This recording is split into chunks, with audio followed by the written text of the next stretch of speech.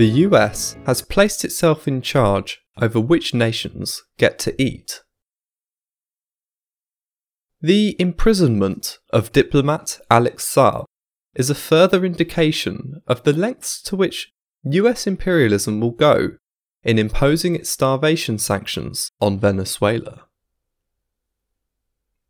Trumped-up charges of money laundering have been used to capture and extradite a Venezuelan diplomat who was simply trying to secure international trade and buy food for his country in the face of US-imposed starvation sanctions.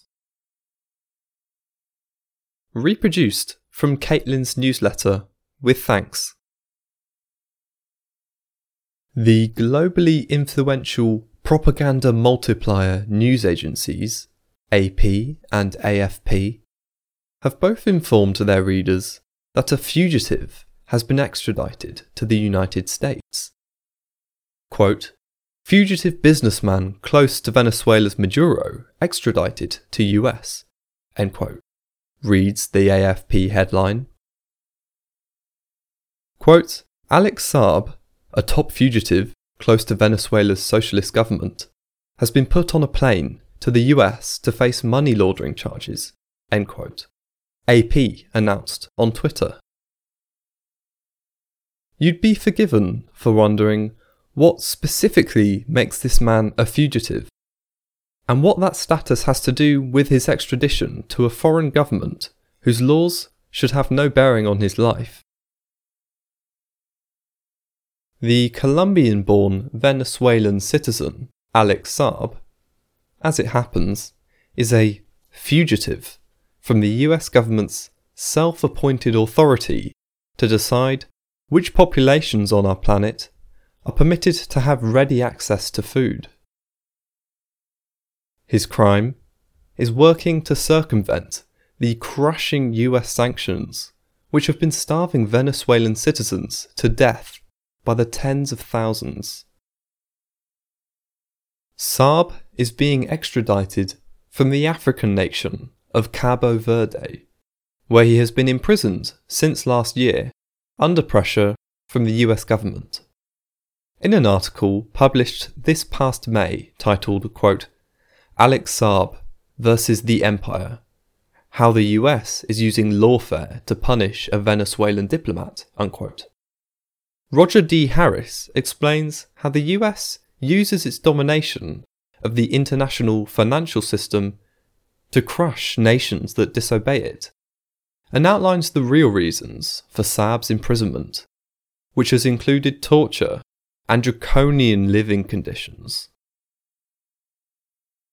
Harris writes, quote, "Special Envoy and Ambassador to the African Union for Venezuela, Alex Saab, was on a humanitarian mission, flying from Caracas to Iran to procure food and gasoline for the Venezuelan CLAP food assistance program.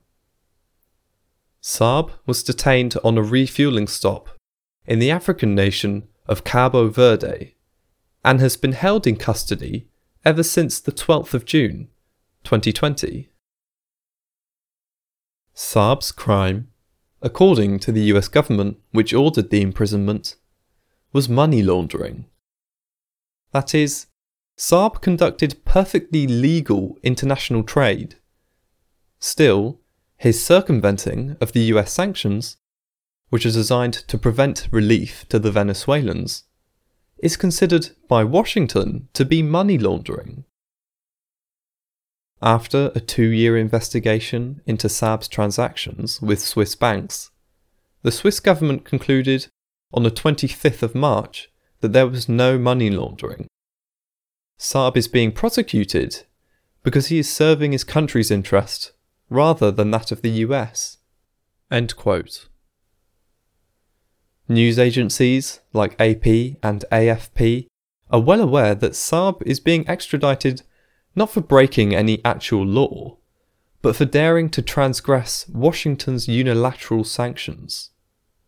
As Fez, Joe Ermersberger, wrote back in July, quote, "Reuters has casually reported that Saab faces extradition to the United States which accuses him of violating US sanctions, and that he has repeatedly been named by US State Department as an operator who helps Maduro arrange trade deals that Washington is seeking to block through sanctions. A Reuters article about Saab's case in 2020 mentioned in passing that the United States this month seized 4 cargoes of Iranian fuel bound for Venezuela, where fuel shortages are once again worsening. End quote. Critics of the US empire have had harsh words for the extradition. Quote, Biden, picking up Trump's baton, has kidnapped Venezuelan diplomat Alex Saab for the crime of trying to feed Venezuelans in defiance of US sanctions designed to prevent that. End quote. Tweeted journalist Aaron Mate. Quote, Venezuelans aren't allowed to eat so long as DC Mafia has marked their government for regime change. End quote. Yes, indeed.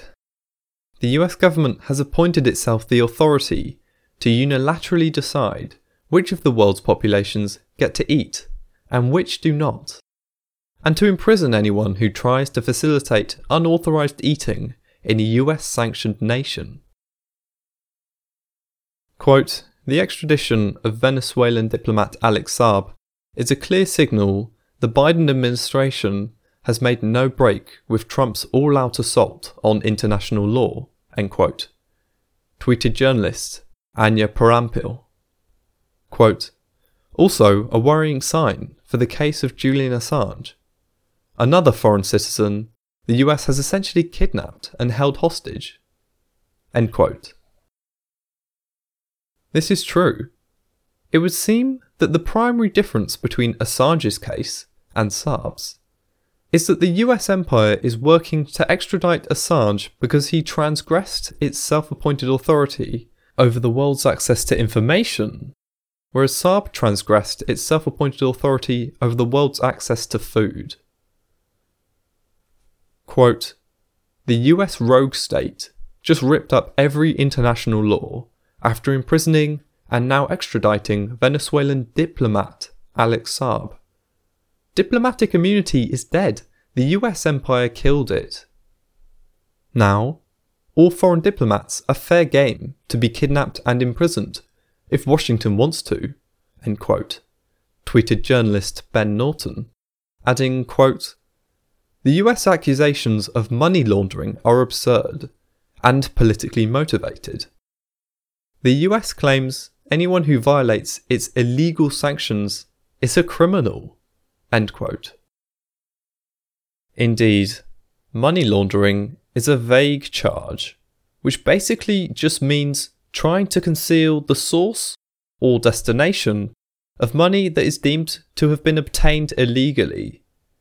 And since the US government considers itself the arbiter of which financial transactions are lawful in the nations it is sanctioning, it can apply that claim to anyone who tries to get around US sanctions financially. The US government does not deny that its sanctions hurt Venezuelans by attacking the economy they rely on to feed themselves. In fact, it has openly admitted that, quote, sanctions, particularly on the state oil company in 2019, likely contributed to the steeper decline of the Venezuelan economy, end quote. The US government also does not deny that the starvation sanctions it has inflicted upon Iran are directed at its civilian population, with the then Secretary of State Mike Pompeo openly admitting in 2019 that Washington's economic warfare against that nation is designed to pressure Iranian civilians to, quote, change their government, unquote, i.e., to make them so miserable that they launch a domestic uprising to topple Tehran. The US government also does not deny that the starvation sanctions it has inflicted upon Syria are designed to hurt its civilian population, with current Secretary of State Tony Blinken, reaffirming just this past Wednesday that it is the Biden administration's policy to, quote, oppose the reconstruction of Syria, end quote, as long as Assad remains in power. In other words, the US will not allow Syria the funds to help rebuild itself from the devastating regime change proxy war that the US and its allies waged against it, even as the UN reports that 60% of the nation's population is close to starvation. And of course, there's the US power alliance's horrific blockade on Yemen, which is murdering people by the hundreds of thousands via starvation and disease, with the UN reporting that a further 16 million people are, quote, marching towards starvation, end quote.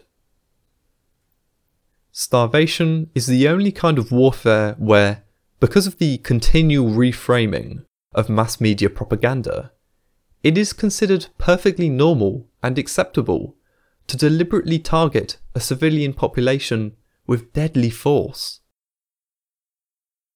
The US empire is entirely open about the fact that it sees itself as the gatekeeper of the world's food supply.